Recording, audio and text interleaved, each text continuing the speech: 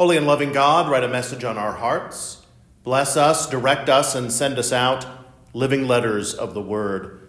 Amen. Please be seated. This morning is a little different. This Sunday, the third Sunday in Advent, is Gaudete Sunday, from the Latin word gaudete, meaning rejoice. Advent used to be a much more repentant and austere season, not unlike Lent. But today is meant to be a pause, a break in the season of Advent to celebrate the closeness of Christ.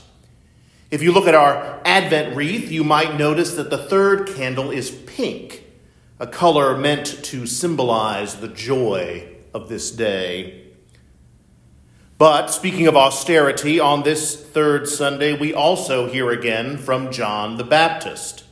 John, as I'm sure we all remember from Sunday school, was Jesus' cousin. And when Mary went to visit Elizabeth while both were pregnant with their respective sons, upon hearing Mary's voice, John leapt in Elizabeth's womb. John grew up to be an Essene, a partially ascetic community who practiced Tevala, a Jewish custom of full immersion in water to achieve ritual purity.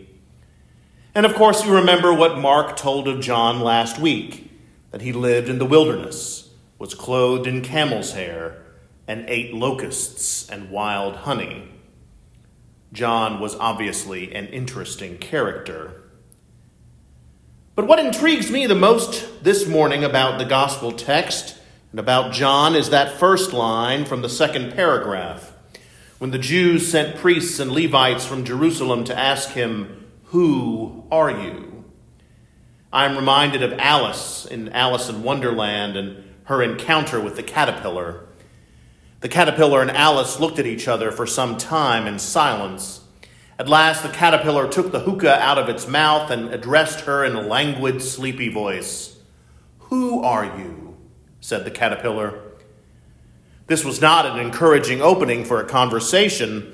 Alice replied rather shyly, I hardly know, sir, at present. At least I know who I was when I got up this morning, but I think I must have been changed several times since then." We think we know who we are.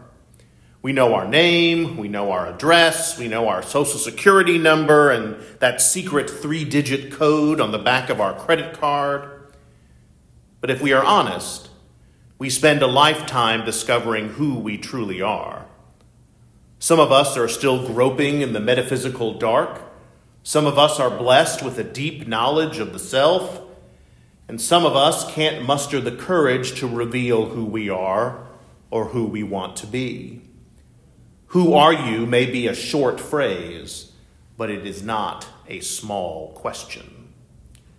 For if you know who you are, you can get where you are going. If you know who you are, you know what you need.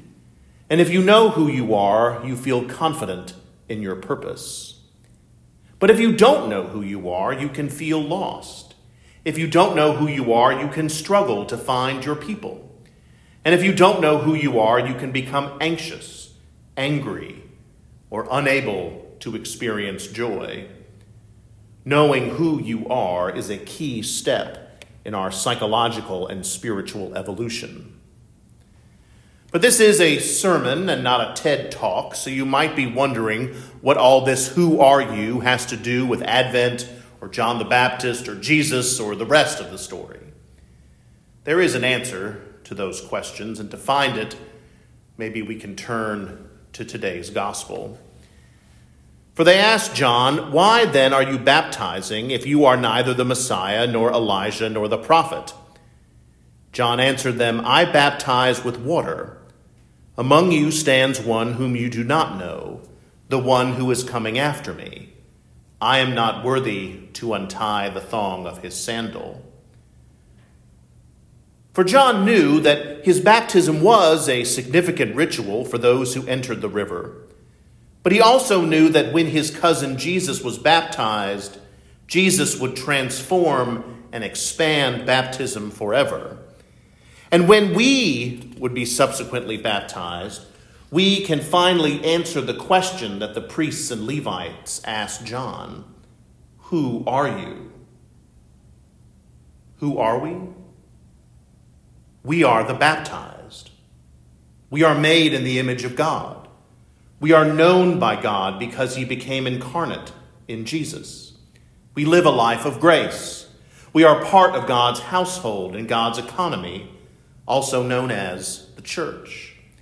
And here in the church, we, as it says in our baptismal covenant, we continue in the apostles' teaching and fellowship, in the breaking of bread and in the prayers. We persevere in resisting evil, and whenever we fall into sin, we repent and return to the Lord. We proclaim by word and example the good news of God in Christ. We seek and serve Christ in all persons, loving our neighbor as ourselves. We strive for justice and peace among all people, and respect the dignity of every human being. All of that, and so much more, is who we are. For we are the baptized. And the world, as dark and fractured and sick and lonely as it can be, the world needs us.